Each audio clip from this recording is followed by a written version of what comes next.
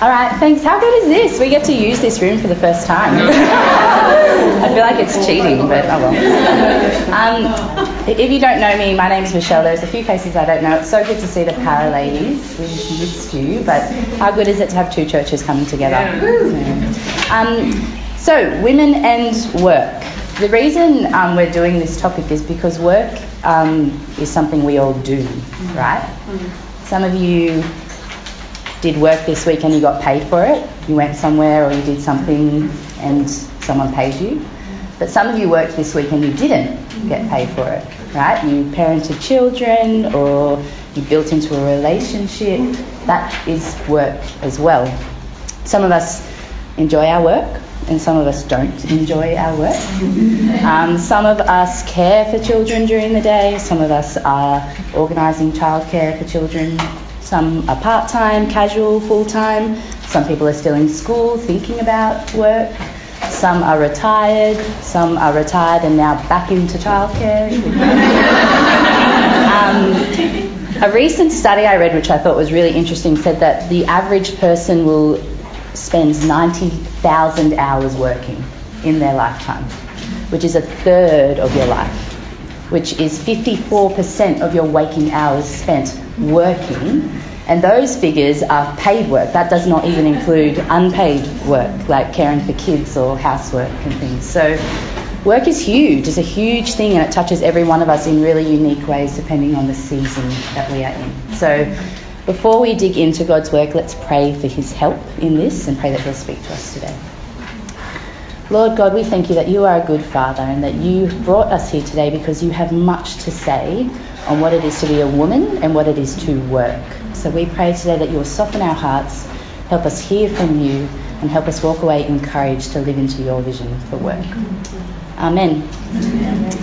Okay, so let me tell you a bit about my story first. Like Em said, I would say I've wrestled with work for many years. I grew up as a daughter of a butcher, so my dad was a butcher. He, at the age of 15, youngest of 11, he dropped out of school, went and got an apprenticeship as a butcher, and he has been a butcher for over 50 years now. And my mother, she grew up in a very remote country town in New South Wales, and at 16 she escaped that town, came to Sydney, got a job in an insurance company, and never left the insurance industry. So my parents had a really strong work ethic, and they taught me what it is to work hard. And one thing they would always say to me as I was growing up, and I remember this so many times, they would say, Michelle, get a job and make sure that if it rains, you still get paid. So basically, don't be a carpenter or a bricklayer or a concrete worker because if it rains, you don't get paid. They were genuinely happy for me to do anything at all, as long as it paid the bills at the end of the week. So that was sort of the vision I had of what work was meant to be. Then, growing up as part of the millennial generation, I had society and people telling me, you know what, Michelle, you could do anything. You could be and do whatever you want. So just go for it. Just whatever dream you have, chase that dream. So with my parents telling me to just do anything as long as you get paid and don't get rained out, and culture telling me to just go for it, the vision I had for work was do anything you like and get paid to do it. That is my vision for work. So as a young adult woman, I finished school and I go into university and study a Bachelor of Arts, and then after 6 months I quit. Then I went and did a business diploma. I went and got a job in a recruitment company, and after 2 weeks, I quit. So I thought, I'll go back to university. So I studied a Bachelor of Health Science, and I did that for 1 year, and then I quit. Then I went and did nursing. I did a Bachelor of Nursing for 2 years, and then I quit. So then... Now I know you're like, why did Ella ask her to do this? So then I went and did a Bachelor of Primary Teaching, and I finished that one. But then when I started teaching in schools, I thought, I like it, but I don't love it. And so I started to specialise. I did some more study in learning support. And then a few years of working full-time and studying, me and Simon had my first daughter, Harlow. And now 6 years on, I have 2 more daughters. I'm still studying and working in paid work in various ways and trying very hard not to quit.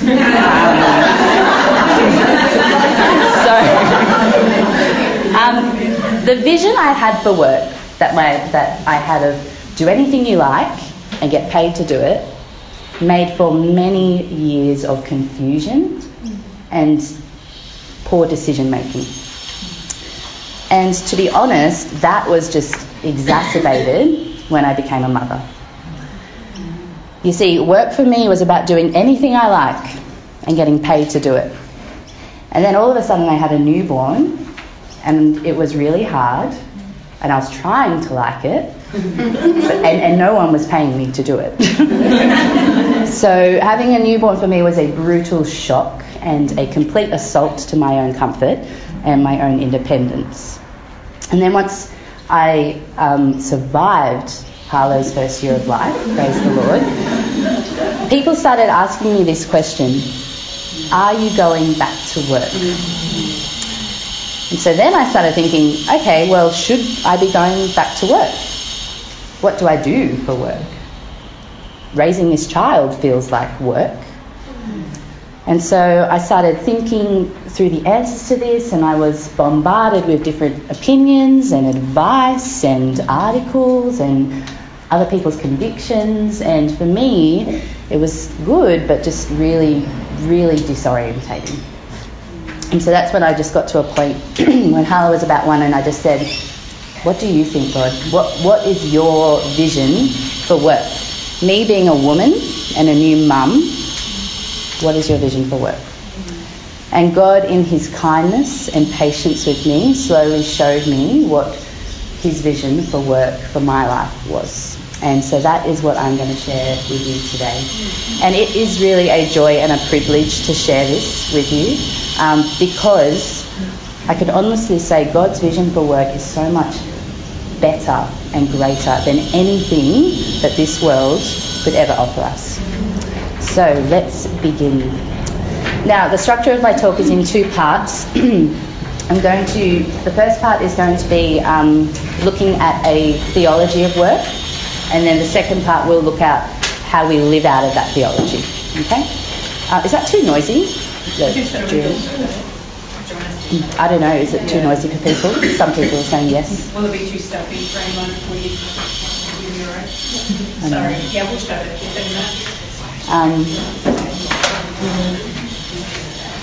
All right, 4 points today, ladies, for women and work. Our first point, we are going to look at work is our design. Our second point is work moves the world forward. Sorry, I'll take this. That's a bit better. Okay, point 1, work is our design. Point 2, work moves the world forward. Point 3, work is cursed. And point 4, work like Jesus worked. Those are the points we're going to go through today, and there is a lot of scripture we're going to be jumping around in today, which is why there is a printout for you, and that's in order of how I'm going to look at the scripture, so you should be able to follow along with that. And what I really hope today is that we can all walk away inspired by God's vision for work, and that is that God's vision for work is that we co-labour with God to redeem and restore all things. You are called to co-labour with God to redeem and restore all things. Okay, so let's begin. Point 1, work is our design. So in order to trace a biblical theology of work and to really build a robust understanding of what the Bible says, we're going to start at the very beginning and spend some time in Genesis 1 and 2. So please read Genesis 1 verses 1 to 2 with me. In the beginning, God created the heavens and the earth. The earth was without form and void, and darkness was over the face of the deep. And the Spirit of God was hovering over the face of the waters. Okay, so God is there in the beginning, and God is creating. It says that in verse 2, the earth was without form and void. So God takes the earth in its unstructured, chaotic, and uninhabitable form, and he creates structure and order. He creates light. He separates night and day, sky and earth, water and land. He creates vegetation and stars and sun and moon and living creatures. He creates a garden, the Garden of Eden. Then he steps back from that creation, sees that it is good, and Genesis chapter 2 verse 2 says that on the seventh day God finished his work that he had done. So work is there in the beginning. God is working. He is designing. He is engineering. He is building. God is a ecologist, a horticulturist, a zoologist, a designer. He creates and cultivates through work. And then in the midst of all his work, he creates us. He creates humans. So read with me Genesis 1:26-27. Then God said, "Let us make man in our image, after our likeness, and let them have dominion over the fish of the sea, and over the birds of the heavens, and over the livestock, and over all the earth, and over every creeping thing that creeps on the earth." So God created man in his own image. In the image of God he created him. Male and female he created them. So you and I are created by God, and we are created in his image. To be created by God means that we are created for relationship with him. We are created to experience his presence and his love and to worship him forever because he created us. And we are created in his image. The scripture says, in God's image, after God's likeness, which means that if God works, then we work. We see this design all through Genesis, and particularly in Genesis 2, verse 15. God created Adam. Then Genesis 2:15 says, the Lord God took the man, put him in the Garden of Eden to work it and to keep it and look after it. So because God works and because we are created in God's image, work is part of our design. And we see this playing out in the garden. One instance of this is Genesis 2, verse 19. So read that one with me. Genesis 2:19. Now out of the ground the Lord God had formed every beast of the field and every bird of the heavens and brought them to the man to see what he would call them. And whatever the man called every living creature, that was its name. Now we skim over that, but this is crazy because God has just created every living and breathing thing down to a molecular and cellular level with infinite wisdom and intelligence. And then he just asks Adam, who's contributed nothing to the creation of the cosmos, to come and name the animals.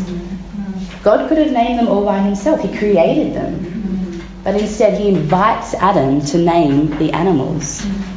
And the reason he does this is because he loves Adam. He wants Adam to partner with him. God isn't interested in dictatorship or unilateral control, but rather he invites Adam in to co-labour with him in helping him create the garden and the world as we see it. Now, I was thinking about this and what it looks like in our day-to-day life, and as many of you know, I do have 3 daughters, and sometimes I ask them to cook with me. And one day I was asking them to cook. We were trying to make those healthy oat ball cookies or whatever they are. And so I had them in front of me, and my eldest, Harlow, my 5-year-old, she really wants to be the one to pour everything in. And so she's trying to lift up the big heavy 3-litre milk and trying to get the flour, and it's going everywhere and all the measurements are out. And then Ivy, my 2-year-old, eats everything as we go. So she's eating the flour that Harlow's spilling and the raw egg, and then And then we get to the point where we're rolling the balls, and my middle child, my 3-year-old, she has some sensory challenges, so she scoops up the mixture, starts sort of rolling the balls, but then freaks out and just starts flicking her hands everywhere. And so there's just cooking mixture everywhere, and Ivy's eating it, and so then we wash her hands because she doesn't like it, but then she wants to do it, so then she puts her hand in again and freaks out again and starts flicking it, and then we make them and they don't eat them. So, but why do I invite them to come cook with me? It would have been much more straightforward and easier and less messy if I just had made those cookies myself, right? The reason I ask my children, and you ask the children in your life to cook with you, is because you love them. You want them to be part of what you're creating. You want relationship with them. You want to be near them. And that is God's heart in the garden. Okay, so point 1, work is our design. We are designed to co-labour with God through work. We see this in Adam and Eve in the garden. But that work was meant to go somewhere, right? Making cookies with my daughters was meant to produce cookies. Work produces something. So that moves us to point 2. Work moves the world forward. Okay, so after God creates Adam and Eve, he blesses them. So let's read Genesis 1:28 together. Genesis 1:28 says, "And God blessed them, and God said to them, Be fruitful and multiply, and fill the earth and subdue it, and have dominion over the fish of the sea, and over the birds of the heavens, and over every living thing that moves on the earth." Now, God obviously did not ask Adam and Eve to roll out a picnic rug and crack out some cheese and chat with the animals, did he? I think often we have that wrong image in our heads. Rather, the garden was purposefully incomplete, but full of potential. Though it was paradise, the Garden of Eden, it was paradise unfinished. This is why God tells Adam and Eve, fill the earth, subdue it, have dominion, and work it. Move the garden forward. God is creative and cultivates his creation, so we too, being made in his image, are called to be creative and to cultivate and to make culture, to make something of this world. Our work moves the world forward to an ultimate end. And we know this ending, don't we? Glenn talked about it on Sunday. So we're going to look at that ending now. So can you flip to the back of your Bibles or on the sheet? We're going to look at Revelation 21. So in Revelation 21, we read the revelation God gave John of what heaven is like. So let's start with Revelation 21 verses 2 to 3. John's saying, "I saw the holy city, the new Jerusalem, coming down out of heaven from God, prepared as a bride, beautifully dressed for her husband. And I heard a loud voice from the throne saying, 'Look, God's dwelling place is now among the people, and he will dwell with them. They will be his people, and God himself will be with them and be their God.'" So, what is the ending? Is the paradise a garden? No. The new heaven is a holy city. If you read the rest of chapter 21, you see that this holy city has high walls and gates and inscriptions and foundations and every kind of jewel. God's intention was that the Garden of Eden would be cultivated through work to become a holy city. That was always his intention, to move a garden toward a city. The potential and raw materials that were in the garden, it has seemingly been cultivated. Genesis 2 verses 10 to 12 says, "A river flowed out of Eden to water the garden, and there it divided and became 4 rivers. The name of the first is the Pishon. It is the one that flowed around the whole land of Havilah, where there is gold. And the gold of that land is good. Bdellium and onyx are there too. So in the garden you see these raw materials that are in the land. And now look at Revelation verses 19 to 21. The foundations of the wall of the city were adorned with every kind of jewel. The first was jasper, the second sapphire, the third agate, the fourth emerald, the fifth onyx. And now jump down to verse 21. And the 12 gates were 12 pearls, each of the gates made of a single pearl, and the street of the city was pure gold, like transparent glass. Through work, these raw materials that are spoken about in the garden have seemingly been excavated, and they're now used to adorn the new heaven, the city. And when I realised this was mind-blowing for me, that God would use our work, and had always planned to use our work. He could have just put us in a city, right, in the first place. He could have done that. But he didn't. He put us in the garden because his vision was that in our work we co-labour with him to redeem and restore all things. God says, be fruitful and multiply and fill the earth through growing families and communities and neighbourhoods and civilizations. He says, subdue through building business and cities and schools and hospitals. He says, have dominion by creating agriculture and industry and transportation. Tim Keller, in his book Every Good Endeavour, which is a very good book, says that God designed us to work by rearranging raw materials in such a way that helps the world to thrive and people to flourish. Some ladies in this room take raw materials of fabric and rearrange them to make clothing. Some of us take raw materials of systems in business and rearrange them to become services for people.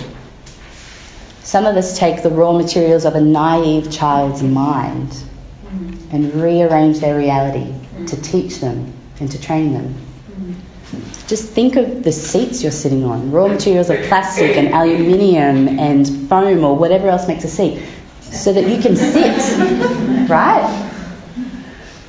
This realisation that God's vision for me was that I co-labour with him to redeem and restore all things, to move his world forward, it changed my life, completely changed my life.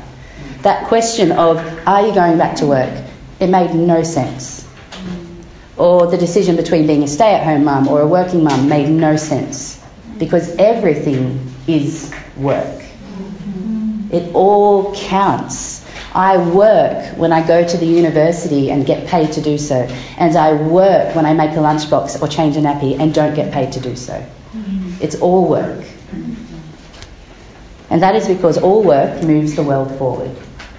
God designed us to rearrange raw materials of his creation to move his world forward to that holy city, however big or small that may be, paid or unpaid, however large or limited your capacity may be. It all counts because it's all his work, and we are co-labouring with him. Okay, let's move into the second part of the talk. So the theory and vision that God has for work sounds exciting, doesn't it? I get excited when I think about that. But the reality of work doesn't always match up, does it? Work is not always easy. Raising a small child can feel monotonous. The job you go to can feel soul-crushing. The energy you spend on a task might produce no outcome. Or that relationship you've been sowing into for years is still difficult.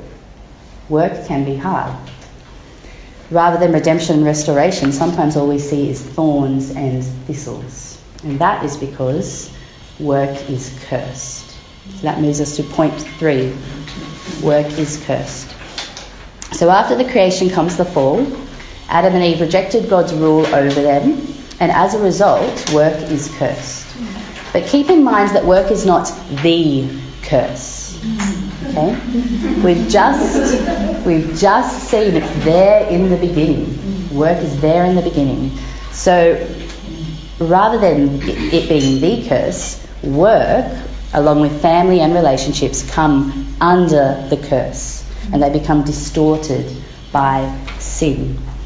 God's design for humans to co-labour with him in creativity and cultivation now exists alongside pain and toil and thorns and thistles because of the curse. And in reality, when you look at the Genesis 3 account, Adam and Eve, they didn't choose God's vision for work. They chose another vision. They chose a vision that was about self. In this vision, work was not about co-labouring with God. It was about self-fulfilment. Look at Genesis 3:5 with me and look at the lie that the serpent uses to deceive Eve. You will not surely die, for God knows that when you eat of it, your eyes will be opened and you will be like God, knowing good and evil. And the effects of this original sin have reverberated for years throughout the world, and we feel them here today in our secular city of Sydney. Because of Genesis 3 and because we are sinners, we have taken God's vision and we've twisted it to make it about ourselves. And this twisted vision is a vision that work is all about you. This world's vision has exclusive humanistic ways of thinking. It will tell you that you do not need to co-labour with God, that he has nothing to do with what you do for work, because it's all about you. You can find meaning and significance all by yourself, because you are completely self-sufficient. It's your skills, your desires, your dreams. God has nothing to do with it. And this vision, this world's vision, will tell you that, you know what, you should also express that self-sufficiency the way you want to. You should be completely independent. It's about you, your dreams, what makes you feel good. You just do you.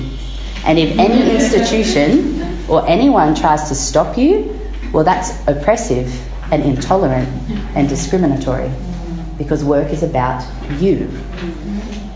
And as Christians, we live in this world, so that's not a vision that's out there, that's in the air that we breathe. We are affected by this, and not only that, but we are affected in our heart as well.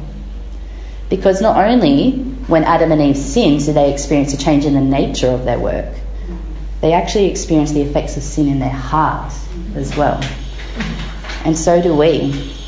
As Paul says in Romans 7, we do what we do not want to do. And I know this all too well because I am daily tempted to make work all about me. You know, my husband walks in the door and he hasn't noticed all that I've done that day around the house. And so then I get frustrated and annoyed.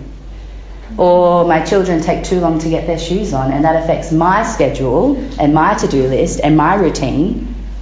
And so I get impatient and angry. Or I send my colleagues some work and they give me some constructive feedback, and that affects me personally. And so then I start to feel anxious. When I live into the vision of work being all about me, I start to compare myself to other women. And I usually feel two things. I either feel puffed up with pride or deflated with inadequacy. And I think a lot of us can relate to this. I think particularly if you're a mum, sometimes I walk around and I'm like, I am killing it. Look at these kids, they're amazing. And look at my palace, and this is great. And then the next day, I'm like, I failed. Look at this place. This is a dump and the kids are broken. Someone fix the kids. Puffed up with pride, deflated with inadequacy. What about you? In your days, are you tempted to walk about puffed up with pride in all that you do, or deflated with inadequacy in all that you don't do? Pride, inadequacy, high self-esteem, low self-esteem are both about the self. It is not God's vision for work. And when we twist God's vision for work and we make it about ourselves, we go against the grain of the universe. We go against his good design. And C.S. Lewis so helpfully said that when we go against the grain of the universe, it's like going against wood. And when you go against wood, you get splinters. A world where work is about self is a society where we start seeing these splinters. Today in 2019, I think many of us would agree we are more affluent, we are more technologically connected, we are more scientifically knowledgeable than ever before. But we are seeing splinters in our society. Mark Sayers, who is a pastor down in Melbourne, really helpfully, he critiques culture, and in his recent book, Reappearing the Church, he helpfully puts it like this. Our society is experiencing splinters. We are seeing the rise of anxiety and mental health disorders, epidemic loneliness and social disconnection, widespread online bullying, persistent discrimination, bigotry and hatred. Addiction to drugs, food, technology, sex and gambling and relationships are widespread. Poor mental health is now normative among emerging generations.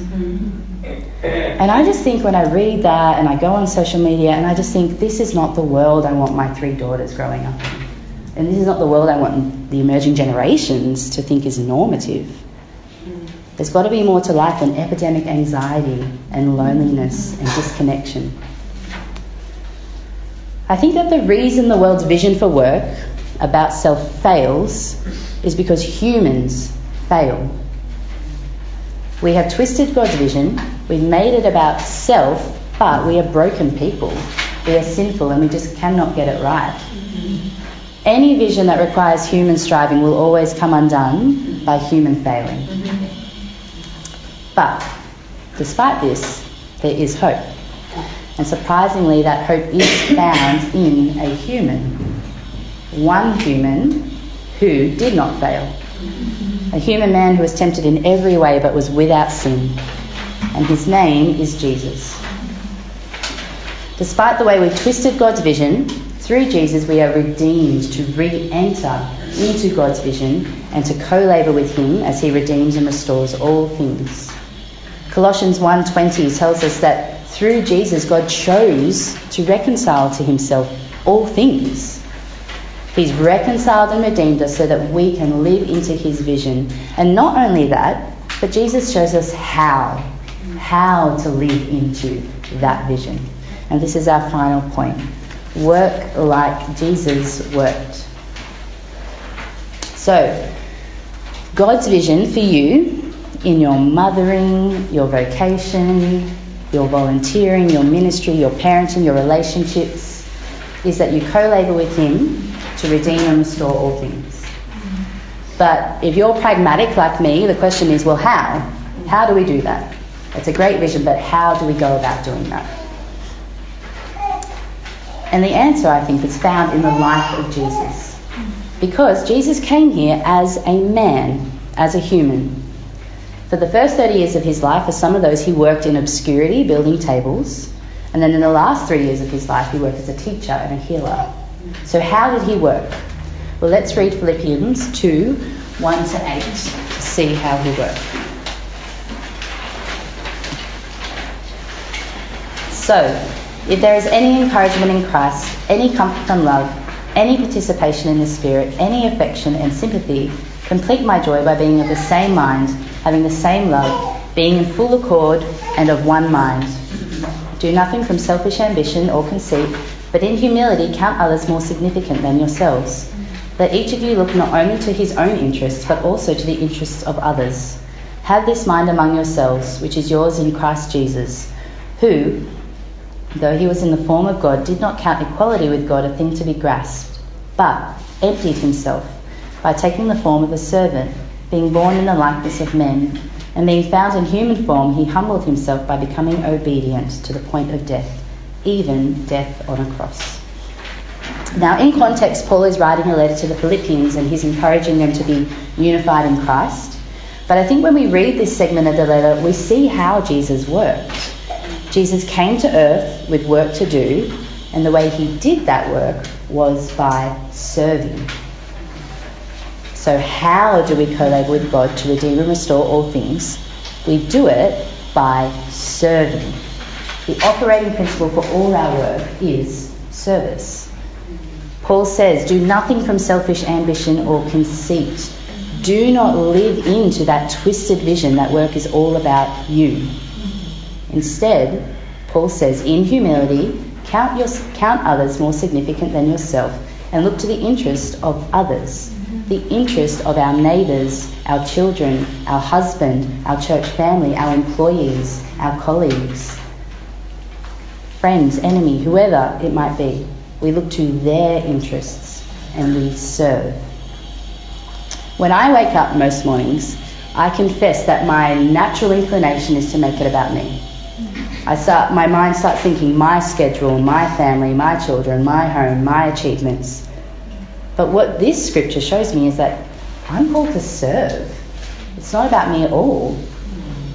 Instead, I need to humble myself and look not to my interests for the day, but look to the interests of my husband, my children, my neighbours, my colleagues, the parents I bump into at school. But it's not easy to serve, and I personally find it a daily struggle. And I have to stop and remind myself that I am called to serve just as Jesus served. What about you? Are you seeking to serve? Are you slowing down to have that conversation with that neighbour? Get to know them and to serve them. Are you seeking to show your child or your grandchild or all the children in our church that we are all spiritual mothers to? Are you seeking to slow down to show them who God is in the way that you talk to them and pursue them and love them? Are you seeking to serve your husband and spur him on as he leads your family? Are you building relationships and serving your colleagues, your employees, your managers, the cleaner, whoever else is in your workplace? Is your work marked more by serving or by self? Is it marked by dependence on God or by self-sufficiency? Is your work marked more by peace or by anxiety? By rhythms of rest or exhaustion? By thankfulness or by complaining? Like I said, it is not easy, and for me it does not come naturally. In my work as a wife, a mother, a neighbour, a teacher, a researcher, I am tempted to always make it about me. And this leads to splinters in my soul. Frustration, impatience, anger, anxiety, comparison, striving. So what am I to do? And if you're anything like me, what are we to do if that is our experience? Do we just try harder? Do we just try harder to serve? No. I don't think the answer is pure willpower. I think the answer is found in Philippians 2. Look at verse 1 with me. Paul says, so if there is any encouragement in Christ. He says, if there is encouragement, comfort, love, participation in the Spirit, affection and sympathy, then serve. If you know who Jesus is, then serve. If you have been served by Christ, then serve. It's not about willpower, it's about Jesus. It's about what we've experienced through him. We are able to serve because Jesus first served us. And this is why we say we have to preach the gospel to ourselves. We have to remind ourselves that Jesus was in the form of God, but that he emptied himself, that he came as a servant, and that he endured death on the cross for you and for me. And when I say preach the gospel to yourself, I don't mean just like that philosophical religious idea of, oh, he died for me, he died for me, he died for me, that doesn't do anything to the heart. I mean preach the gospel to yourself. Preach the intimate, personal, loving relationship he invites you into every day. Because he loves you. Because Jesus sees the depths of our hearts, doesn't he? He sees our faults. He sees our fears. He sees our failures. He sees our deepest shames. And right in that place he says, you are loved. So there's hope. Despite our striving and the way we've made it about ourselves, there is hope. Because Jesus took my sin and he took your sin in his body, took it to the cross in utter, bloody, sacrificial love. And he left it all there. So we're free. We are free to make it not about us. We are free from ourselves, from our own egocentricity. We are free to abide in him. We are free to obey his life-giving commands and to experience peace. And in that peace, we are free to co-labour with God, to redeem and restore all things through serving in our work. Galatians 5:13 says, "For you were called to freedom, brothers. Only do not use your freedom as an opportunity for the flesh, but through love serve one another." You were called to freedom, brothers. Ladies, we are free.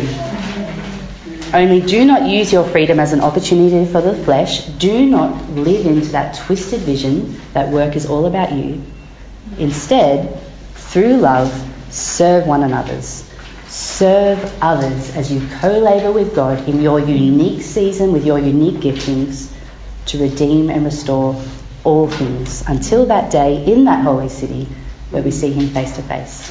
Amen? Amen. Let me pray.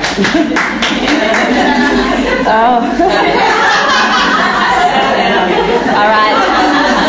Dear Lord, we thank you that you have given us an amazing vision for work, Lord. You have made us all in unique and individual ways of individual seasons, but you invite each one of us to co-labour with you, to redeem and restore all things because of what your Son has done for us.